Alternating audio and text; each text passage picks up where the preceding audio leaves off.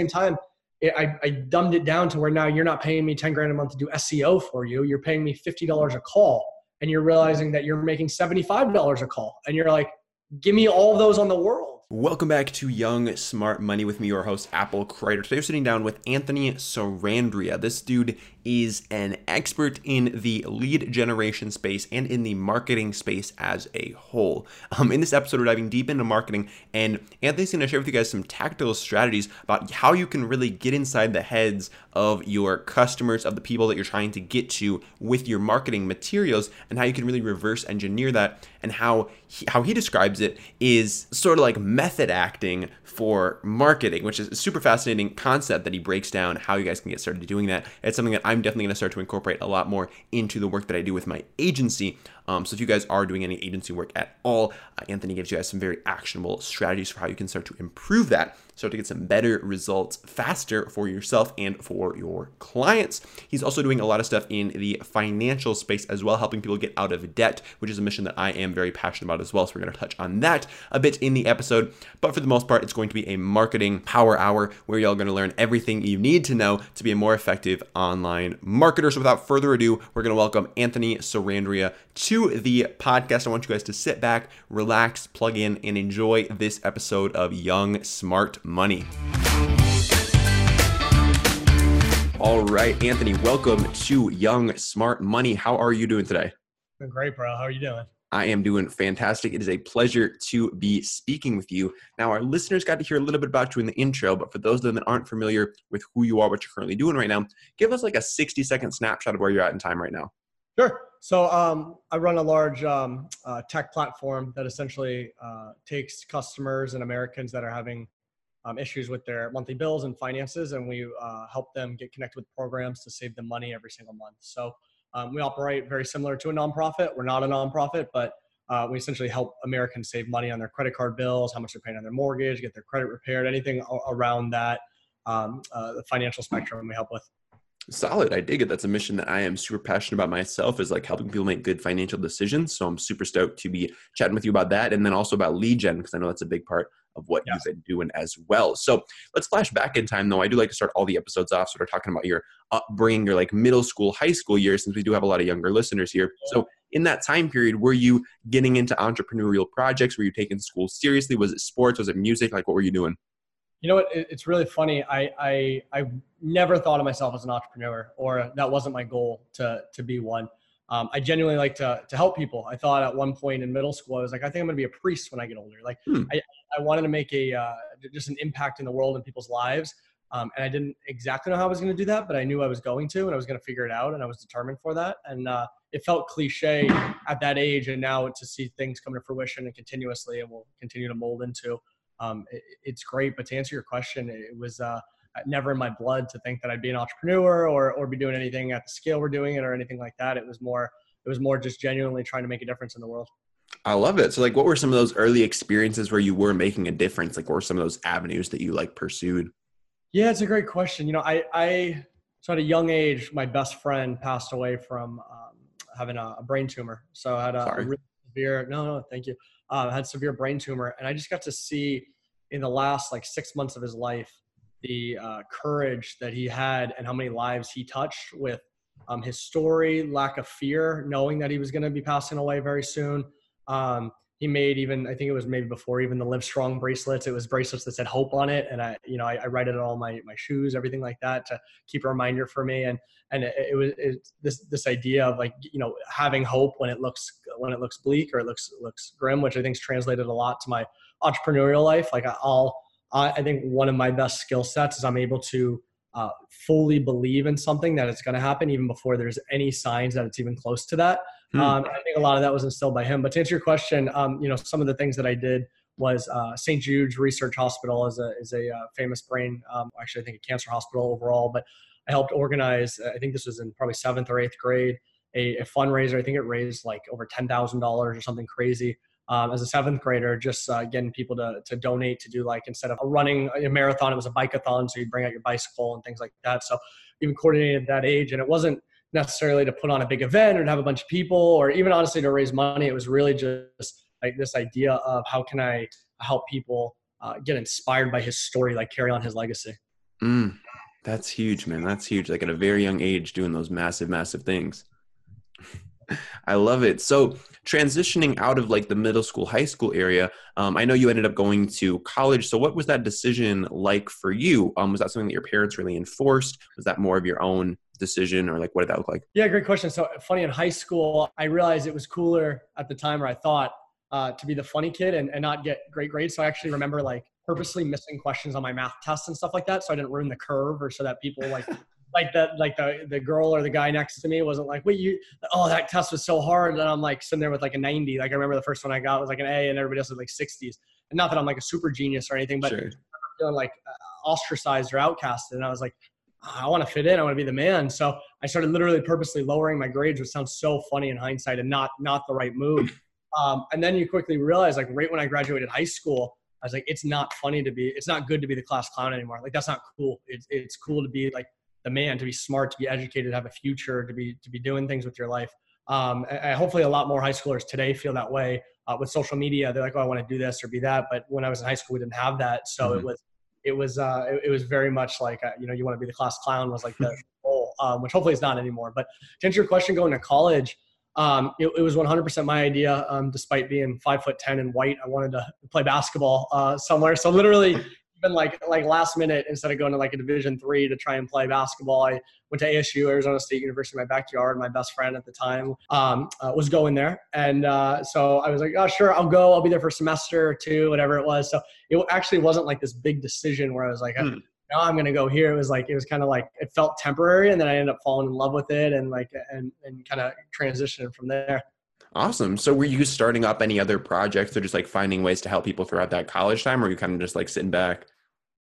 So during college, I hit a point where I realized like my goal or my passion, which was to play basketball, wasn't what I was going to do with my life or be. And that was a really crazy realization for me to like hit, like it to be, I don't think this is the future. And like, you got to think, since I was like 4, that was my future and my passion. So I got, I don't want to say depressed, but low where I didn't know what the next step was or what I was going to do. Thank God I found that in business, but I felt kind of lost. I'm sure a lot of people, I didn't know I knew I wanted to do something big, but I didn't know what it was going to be. So I was like, am I going to be a lawyer? Am I going to be here? I think I switched my major like 3-4 times. So I sympathize with that current, like where people are sitting at in college or high school, where you have all this passion, you see all on Instagram, people doing big things, speaking in front of big crowds. You're like, I want to do that. I just don't know how. And for me, I think I adopted this principle or idea that if I could cross things off my list, it was just as good as checking something. So if I was valeting cars and I knew, I didn't want to valet cars, I could put an X on that. And that was, if not more valuable than if I like circled the fact that I loved like Facebook or something, Facebook ads or something like that. So I think adopting that like seeking out those failures and being like super quick to work a job, get out of it. I think in college, I think I probably worked 23 different jobs in like 2 years.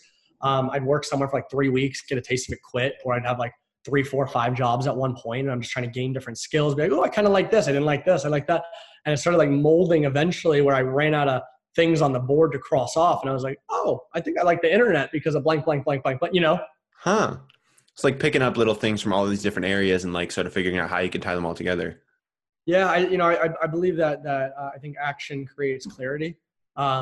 So just taking like, massive action, just doing a bunch of different shit, even if I didn't know what the hell I wanted to do. Like I was personally training at one point. I was like a Coca-Cola rep. I don't even drink soda on campus, like just the most random stuff. But I was like, I want to learn, and I want to just take a lot of action. And I just trusted that like whatever that thing was going to be, that was going to allow me to amplify my reach to the world, was going to come. And I wasn't going to judge it, or I wasn't going to be, get stressed about it anymore, because it felt like a waste of time. So, I would say a lot of people listening, just taking that massive action really did and does create clarity.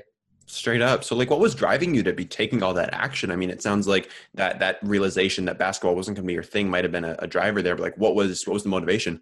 Yeah, it's a great question. I think part of me, I'm born with a very optimistic, high energy personality, but I think a lot of it comes from just like having perspective. Like I believe like Tony Robbins is like quoted for this, like if you make minimum wage in the United States, you're in the 1% of the world. And just like having this idea that like, the hell am I complaining about? Or what am I down about? Like, oh, I don't know what I want to do with the rest of my life. Like, screw you. That's your problem. People aren't eating today. You know what I mean? And like kind of just realizing like the opportunity I've been blessed with, like if you're even listening to this podcast, that you have technology to hear this stuff, is like you're in the 1%, maybe even the 0.1%, arguably, to have access to that. And just so for me, it was like a no brainer. Like I've been gifted by being born where I was born, being the surroundings, the resources I did. Like I felt like I'm wasting my life by not doing something huge with it. Like it's, it feels like a waste. So anyway, so I think that's where that drive came, was like realizing like, shit, like I was gifted a ton of tools in the toolbox. Like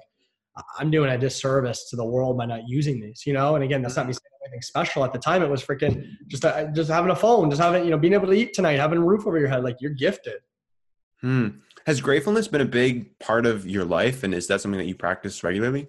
Yeah, I do. And I try to, and actually I helped start a program at ASU, Arizona State University College, that essentially all students that want to be entrepreneurs. It's a great program. And the school donates about $1 million a year that funds different ideas. And we helped find entrepreneurs that mentor and help along the journey to go from idea to validation to mass market along the way. And I think that I joke, like those like 5 hours I spend about a week there, which might not sound like a ton, but it is when you break it down, are probably the most valuable hours I spend, because when I'm sitting across the table, or I'm like in the morning, I'm like worried about the fact that like we only spent $80,000 today on Facebook profitably. We didn't spend $100,000.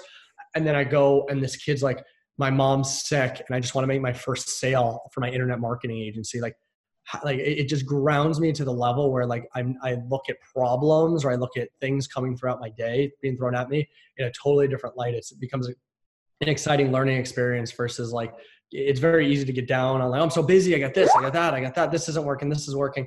So it's, so anyway, I think that gratitude, or that like kind of grounding yourself is the most valuable thing people can do, especially now, especially your listeners. They're probably great at being around, I think it's called the rule of thirds. Like you spend a third of your time with people above you so you can learn from them. You spend a third of your time with people the same as you. Those are your friends you hang out with, and a third below you so that you can have some perspective. And I think for me, I spent probably like 80% of my time with those above me, because I was like, I want to learn, I want to eat. And I'm so glad I did. And like people listening are probably that same personality type, but I think it's equally as important, if not, massively more important, to spend the time with those that are below you, volunteering, things like that. Because all of a sudden, you just view the world totally different. You view your progress in a totally better light than you would if you're just looking at it compared to, you're comparing it to the guy driving the Lamborghini versus, the daughter that you just fed at the homeless shelter tonight. You know what I mean? It doesn't always have to be, feeding people at the homeless shelter, but whatever that give back is, I think is a must. Yeah, I couldn't agree more. So a lot of young people are always, they're always saying this quote, like you are the sum of the 5 people you associate yourself most with. So people want to associate themselves with people that are above them. So how were you able to do that starting off at a young age? Like what's your advice to a young audience who wants to start associating themselves with people at that next level? Yeah, I think there's a couple things. I think one is, I, by personality am very outgoing, and it's forced. Like I'm not, like you look at me now, fast talker, confident, boom. Like I learned a lot of that stuff.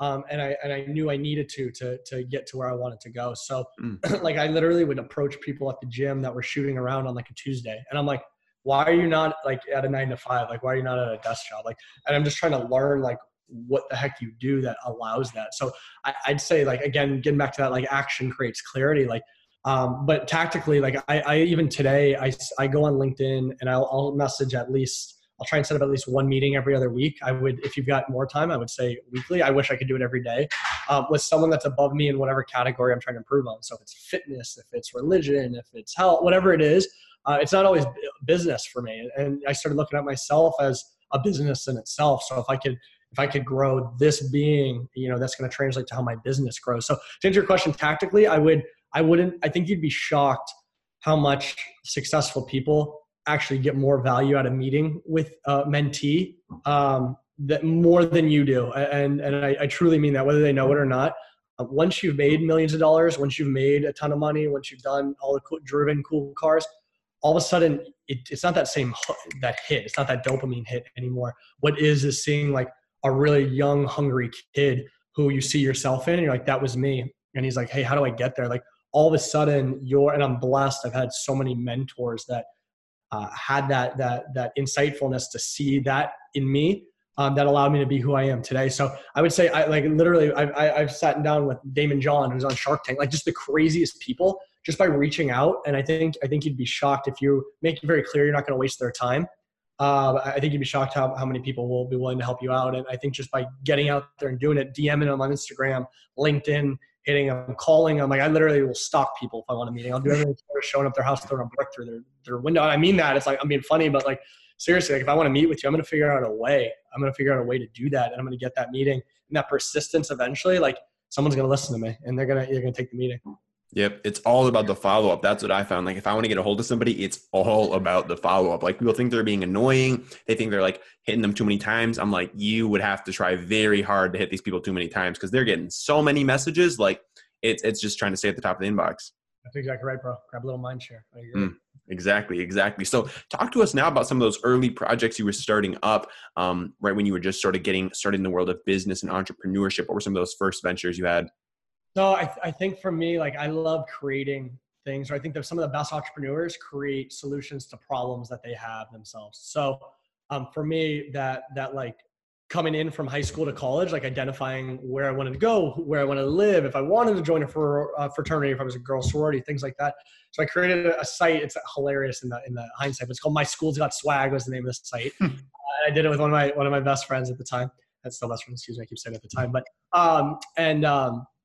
it was literally a review site it was like a travel agency for high school students to college students to help identify, what school's best for you, things like that. So it literally started out with just like forums on like Arizona State University's, like all the dorms, and people would just comment like, I like this, or tell stories or post stories. I was going around campus. I was handing out condoms with My School's Got Swag stickers on it to people. Like I was trying to grab, like I look back and I'm like, I'm such a marketer by trade, but I was just trying to grab people's attention, like taboo shit that's again stood out from the noise. So literally I'm handing out condoms on campus to people to come use this site, and it got traction. It did great, and it started rolling, and there were some failures, but it was I really created it because I realized that was a issue I was having. And then when I would talk to high school students about, like, even before like any mentor, anything, like someone would just be like, hey, my daughter's, a high school student thinking about ASU. And I talked to them, they'd be like, that was so helpful. I read all these, like everything, like these books and online, and like, they just give you the Webster's dictionary version of the school. But like, you told me actually what's up. You told me like ASU's not a party school anymore. And I was looking for that, or whatever it is. Yeah. Like, so anyway, I created a solution to a challenge that I was having myself. Huh. Super fascinating. So what were sort of the outcomes of that, or like, what did you learn from that entire like process or endeavor? And YouTube, I realized is probably still the best book. You read books, and I still read books, and they're great. But for me, a lot of stuff moves so fast today that YouTube and online is where you really learn. So I learned how to develop a WordPress site. I learned how to register a domain name, and like this stuff that like now would take me, or take maybe even you or people listening, like a minute, would take me like 4 hours. Like I'm like, point them DNS name servers. I'm like, like I'm like, what? Like I didn't know that, create a Facebook page, and I'm like, okay, so where do you go to do that? But I would literally, so I spent hours of just trying to learn this thing, and I think that's a beautiful lesson too, is it wasn't to learn code, or it wasn't to learn how to create a Facebook page, or it wasn't to drive a cool car.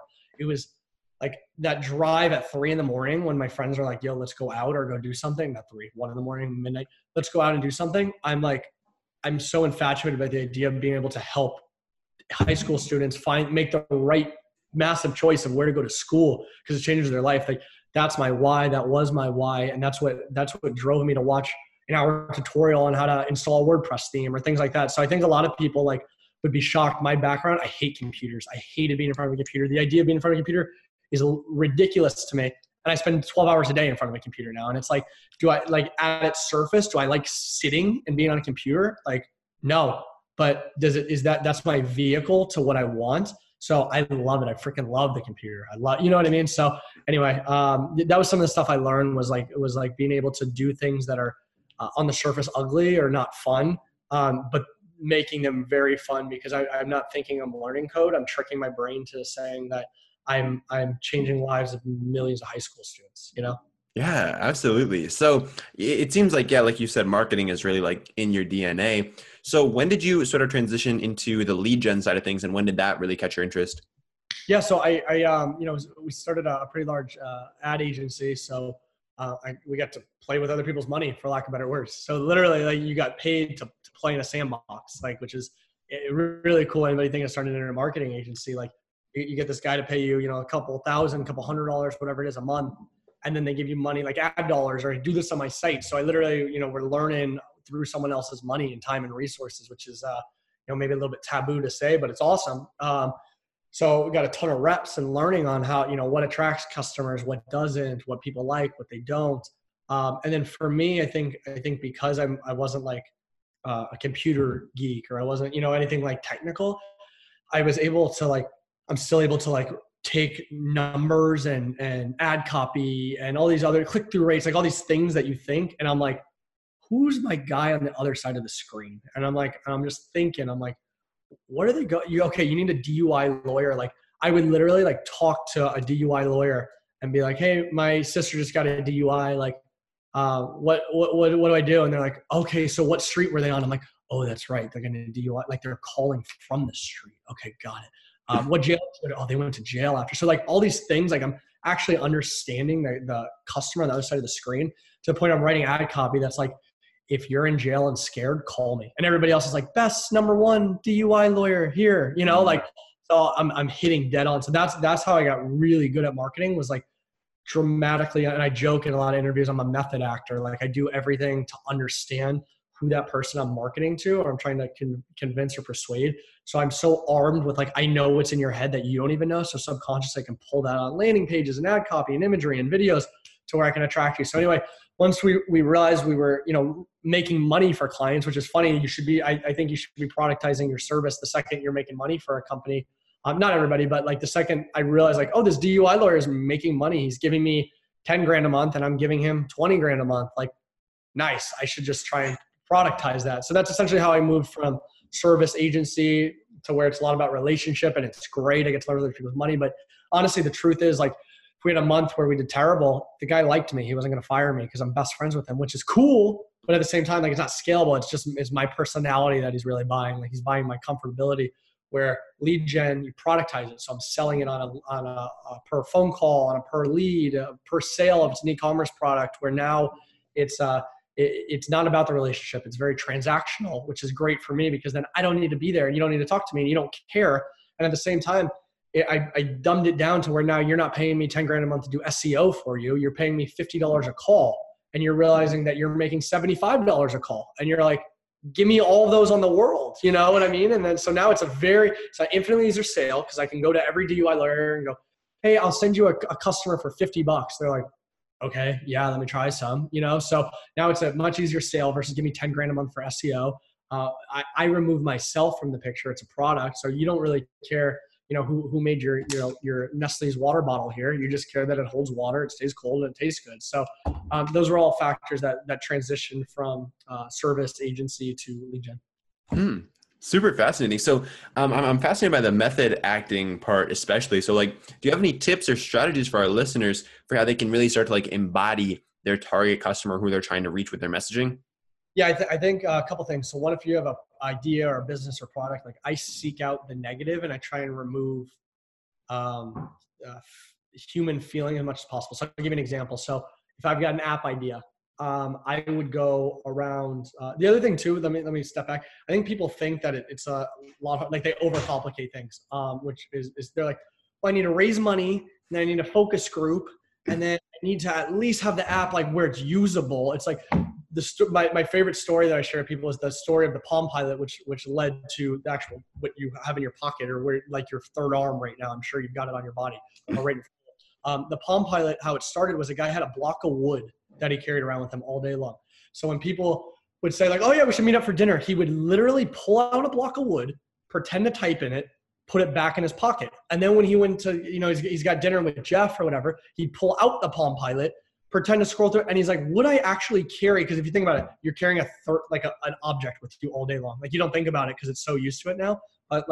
It's weird, actually. It's really weird. So he's like, would I do that? And once he realized I do that and would do that, then he went into development. So anyway, to answer your question, how you become a method actor is one is you realize you break down all the barriers. So I would, if I had an app, I'd go downstairs to a bar or to whatever, and I'd play stupid, and I go, hey, like I'm just a college student. My teacher developed this kind of stupid app idea. I'm supposed to get like 2 or 3 negative things about it and then 1 positive. So I think it's like kind of the interface is kind of stupid, but like I'd love to know what you think about it. And like then all of a sudden they're not worried about hurting your feelings. I'm directly trying to get the negative. I don't have I'm looking for my mom's approval. Like if I want someone to tell me it's great, I'll go to my mom, or I'll be making a ton of money off of it. Like I know my stuff's good because I make a ton of money off of it. And I know a lot of people use it. Like I don't need you to tell me it's good.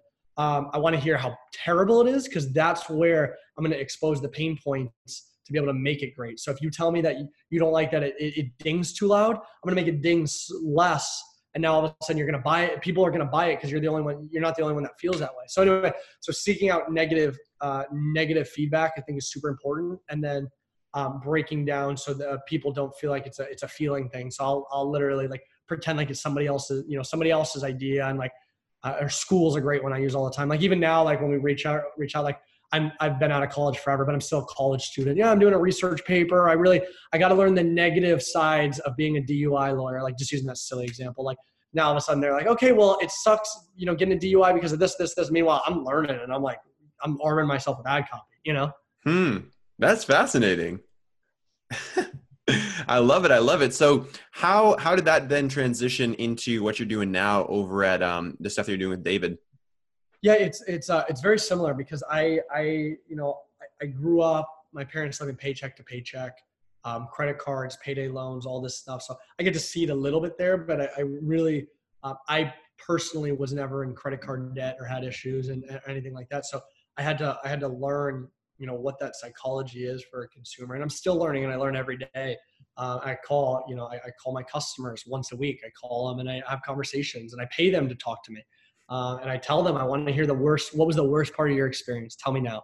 Because that's where I learn and that's where I fix. So same thing, is even when you see our ad copy, our landing pages or messaging, it very much pulls on the deep rooted emotion. So for instance, like getting out of credit card debt, everybody else is saying, get out of credit cards, cut them up, they stink, save money. I'm saying save your divorce, like save your marriage.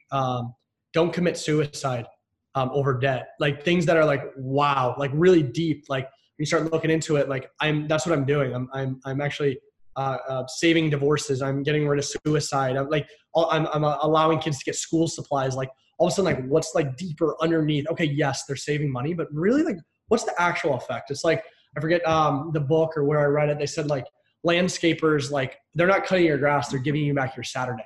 So now all of a sudden when you start to realizing like really what you're doing for the homeowner is you're actually allowing him to have a relationship with his kid. Now all of a sudden, like your ad says, actually have a father relationship with your kid. Don't let chores get in the way. Like, who are you going to work with? You're going to work with them. You're going to work with the landscaper that's like, we cut your grass the best, and quick. Like, so anyway, I think that's how it translates today. And it's an ongoing kind of iteration and learning process, but it's really just deep thinking and deeply interviewing and talking to your customer and seeking, like, dig deeper. Like, yeah, I saved money. That's great. What did you do with the money? We went to go to the store. What'd you buy? I bought my kid a ruler. That's great. How old are your kids? And I'm just like asking, I'm probing. And then all of a sudden I get down to it. Like, oh my God, they haven't been in a fight in their marriage for the last 2 weeks since they're able to get their kids school supplies. Like, I'm like, that's what I'm doing. Boom. So. That's massive. And like being able to like see those things outside the box, because so many people, they just stop it. Like, yeah, we'll cut your grass fast. And that's their messaging. But like, yeah, that's not what's important to people. Yeah. Well, it's like you said, it's like, it's the standing out from the crowd. Like when you're trying to get a mentor or stuff like that. It's similarly, it's like, what do, like, I try to look for what everybody thinks it doesn't work. And then I just do that. And I do it really well. Like I remember I was consulting for a local, a big real estate agency, and I'm like, what does every realtor do? They show their face. Like it's about them. I'm like, turn your back on your car. So all of his marketing is literally the back of his head, and it says, it's all about you. And that's it. And he stands out. So when you look at realtors, you go on realtor.com, you see face, pretty girl, guy looking good, suit, back of his head. Boom. You're like, I got to talk to this guy. So anyway, so it's doing what everybody like says doesn't work. I do that. Like when people were like, Facebook lead ads suck. Like we made $1 million off Facebook lead ads before we even have a site up on one of our verticals. Like literally I didn't have a website and we did $1 million because everybody said Facebook lead ads suck. So I was like, guys, we got to figure this thing out. And it's hard, but I love it because the harder it is, other people aren't doing. Has that been something that's been natural for you, or have you kind of had to develop that over time? I develop over time for sure. I think it'd be a blatant lie if I'm like, I think I made a decision in my head that if I'm going to say I'm going to go work out at 5 tonight, like no matter what it is or how silly it is, like I have to do it. It sounds so silly and like OCD, but it's like, I can't let myself down on any category in my life. So if I say, in my head, I'm not going to drink soda today, like there's no effing way I'm drinking soda. And it's little and it's minor. Just take a sip. Your friend asked you for, oh, it could, like, no, like I had to discipline myself. It was like literally when I go out and like drink, like for the longest time, I should get back to it. But I was like, you're doing leg day at 8 a.m. if you go out and drinking, like literally. And like, I didn't drink till I was like 24, 25, like, cause I was like, I don't want to fucking do leg day at 8 a.m. the next day, and it's like setting these like reward punishments for yourself. I think starts creating this like massive discipline. Yeah. How do you keep yourself accountable to yourself? Because I know a lot of people, they tell themselves that they're going to do these things, but they never follow through with it. So how did you develop that? Yeah, I think I look at myself very much as like, this sounds silly, not like a robot or a computer, but like I realized that like humans are predictable, which is weird to think about. Like if you've ever ran an internet ad or something like that, and it's like, how is my cost per call, my cost per lead, my cost per sale, like relatively the same day today? Like this is a brand new set of 100 people, 1,000 people, 1 million people. Like how like humans are predictable. So realizing that being aware of my predictability and putting things in place to help that or stop that. So for instance, like if I want to work out at the gym, like I put that out in the world and I tell everybody, I'm like, yeah, I'm going to go, like, not like annoyingly, but like I'll tell my girlfriend, I'll tell my friend, like, yeah, I'm working out at 5 tonight. And then I'll like recruit them. I'll be like, yo, you want to come meet me at 5? You want to go? Let's do it. Boom, at 5. Like I'll purposely like leave my like workout stuff in the car, like any excuse, anything, like I'm like beating myself to it so that at 5 when I'm dead, I'm going to be dead tired today. I freaking rolling on 3 hours of sleep. I don't know. I'm not going to want to work out, but I'm going to have 1 or 2 friends meeting me there. I'm going to have my workout clothes there. Like I should leave my wallet downstairs there where I have to walk down there. So like I'm witness to workout, not business, but I think it's very similarly too, where if you you put it out there, all of a sudden you're like, shit, I got to do it. Like the term is like, I forget what famous like country or whatever, but what they would do is it's called burning the ships. So that you're familiar. So they'd come to war, they'd go burn the ships. And it's like, there's no more thought of like, we should retreat. We should go back. It's like, you got to win the war. You're going to die. All of a sudden, like you have a massive edge over that other guy on the other side of the army that like his ships aren't burned. And in the back of his head, when things are really tough, when he's really freaking out, he's like, I could run away. Like even that half a second, like I could, like this turn, like I didn't turn because my ships are burned, So I don't know how practically people want to take that or apply that, but like it's that idea of like burning the ships where you force the hand, you force your own hand, you have to do it. Whether that's getting other people to hold you accountable or anything like that, like however you can force the hand, I would recommend it. That's huge. And I've found a lot of the really successful people like yourself that I interview, they have that ridiculous self-discipline. And when they say they're going to do something, like they do it 100% of the time. And that's something that I just don't see in a lot of younger people, especially like in the people that I like that are in my circle that like go to school with me, that I'm like around most of the time. Like a lot of those people just don't have that kind of discipline. So I think there's definitely something to it. Yeah. So I'm also curious, we talked a bit about discipline, but I want to talk about focus as well. So how do you maintain your focus? How do you prioritize your time, your energy, your resources between like the different projects you're working on at any given time? Yeah, good question. I think there's so much noise. And the bigger you get, the more success, like the noise just gets louder and louder. So I will write down what's the one thing I need to accomplish today. Like, what's the one thing that if I do just that I did it well. And then I know like all these other little things and noise, like I got to knock this out. So some people like knocking it out first, last, whenever you're sharpest, whatever it is. But like, I know I'm not going to sleep until I do blank, like until I write, a landing page copy or a new sales script for the sales guys. Like until I knock that out, like I am not going to bed. Like I don't care how long I'm up for. So all of a sudden like that. And then I'll look at, I think it's the 4Ds. It's a do, delegate, delete, or defer. So I look at every task, and first I look at it to delete it. I'm like, can I justifiably just get rid of this? So like, I'll literally have like meetings and I'll be like, nope, sorry. Like 3 minutes before, I'm like, sorry guys, I'm canceling it. Like, can we reschedule? No, like my bad. Like, I'm sorry, I should have done a better job, but like, no, I shouldn't be in this meeting. It's a waste of my time. And I don't mean that in like an egotistically way. It's just like literally auditing your day and your time. So delete, and then I'm trying to delegate it. So can I give it to somebody else to do? Defer it, do it later. And then if it's a do, it's a must. I got to do it then. So I try and approach tasks like, is this going to move my life, my day, my business at least 5% further? And if it's not worth the time. So at first it could be, the tiniest little, weirdest little thing, but you're like, this isn't really going to change my life. Like, I should delete it. And it's going to be weird because it's like, you go from like, that would be a good thing to do, like it would be a good thing for me to go do X. But it's not a great thing to do. And then I realized like the biggest thing that people, successful people do, and I hear it, and it takes some time for things to click, but like finally it clicked for me, was like saying no. And like me, I'm the most like, yes, man, optimistic. Let's do it, bro. Let's go. Here we go. Let's get boom, boom, boom. Like, it's been a massive maturity progress that I'm still working on today to say no. And someone's saying, you want to go do this? And like, now I have to say no first and then catch myself and say yes after. So no matter what, like, you know what it is, I'm like, no.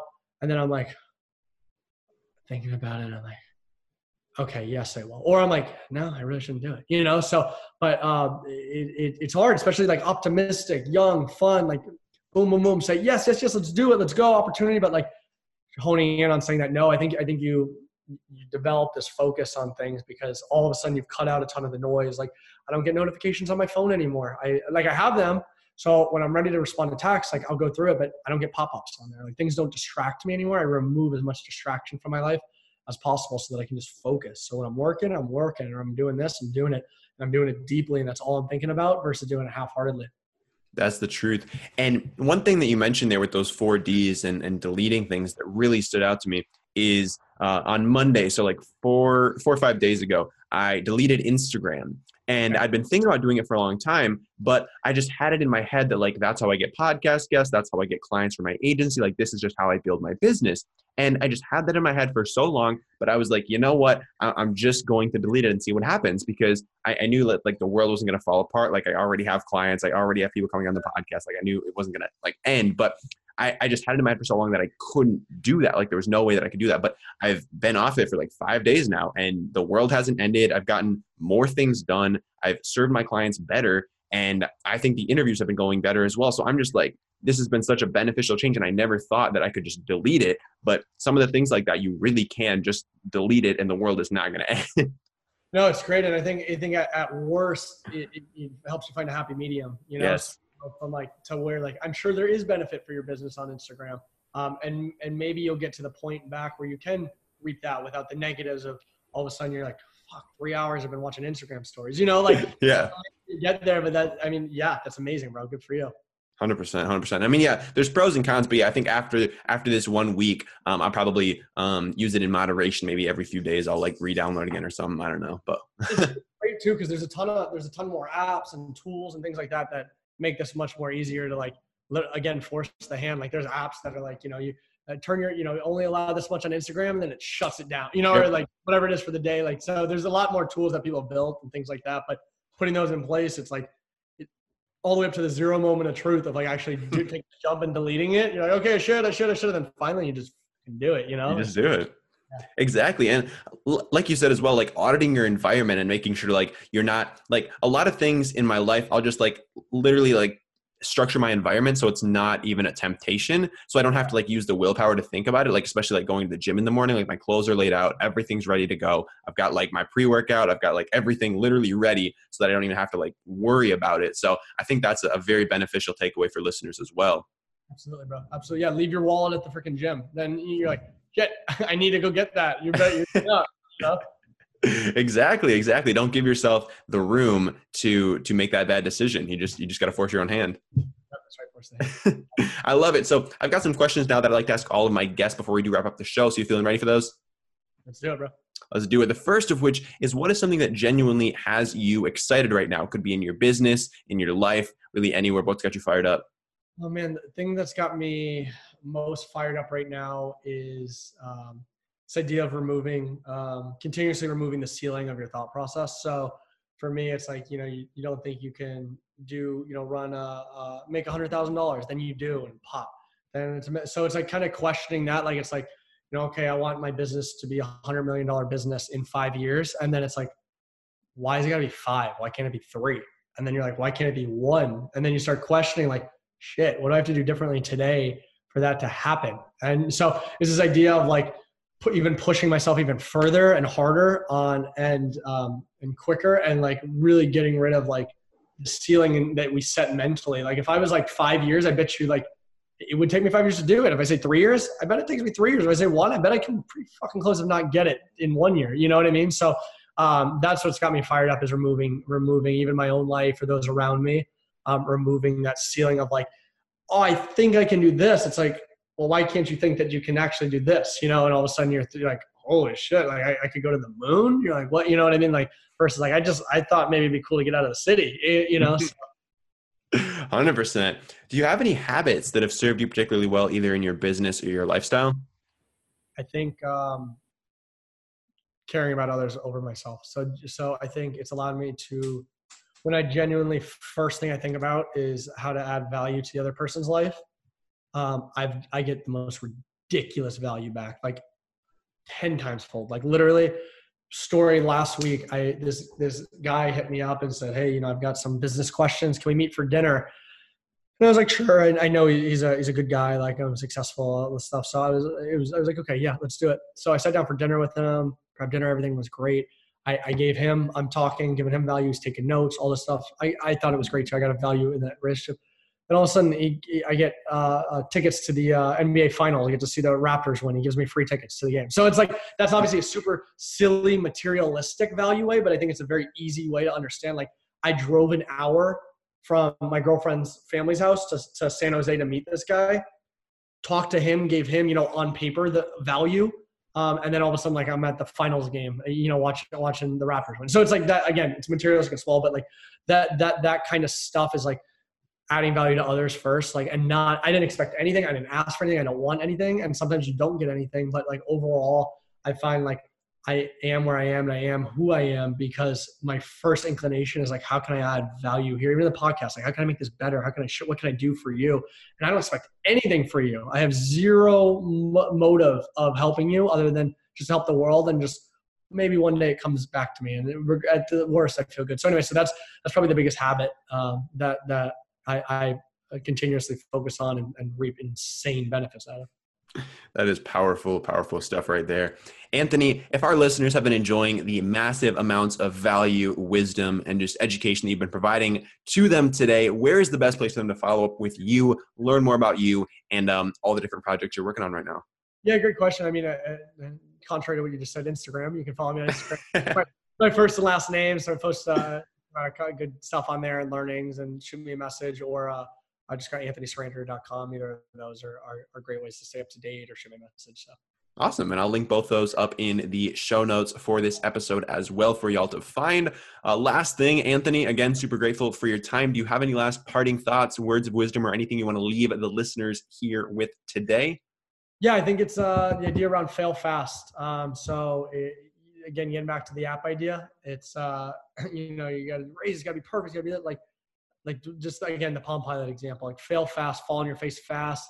I want to fail 100 times today because I'm learning and I'm not scared to be wrong or to fail or to be told my stuff stinks. And I have no negative emotion to when someone says like, I hate your hair. I'm like, okay, what about it? And I wanted to learn and I want to know like, what do you hate about it? You know what I mean? Like maybe I'll change it, maybe I won't, but at least then, I've got real honest raw feedback. So anyway, this idea around fail fast, however you want to apply that to your life, is what I think sets people apart versus people think perfection is. It's not perfection. It's failing fast.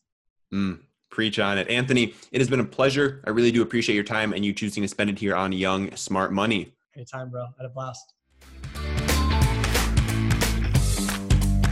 Well, y'all, that is a wrap. That's another episode of Young Smart Money in the books. If you guys enjoyed this episode, I got 2 quick asks of you really quick. The first of which is if you could leave us a 5-star review on iTunes, that would mean the absolute world to me. We're closing in on 200 reviews right now. I read each and every one of those, and if you screenshot it, tag me in your Instagram story, I will be sure to repost that as well. The second thing that I want to ask you is if you guys are interested in starting your own podcast, okay, learning how I was able to take Young Smart Money from the ground up, turn it into a top 100 business podcast in a few short months. I put together this free training that I'm giving away to people, basically teaching you the secrets to podcasting, the stuff that other people aren't really talking about. Like you can find videos online of like the best podcasting setup or like the best podcasting gear, but no one's really talking about how to land big guests, how to network with influencers, how to actually monetize your show. So I want to put together a free training for that. If you guys are interested, the link will be in the show notes for this episode. Otherwise, you can go to applecreator.com/podcast. That's applecreator.com/podcast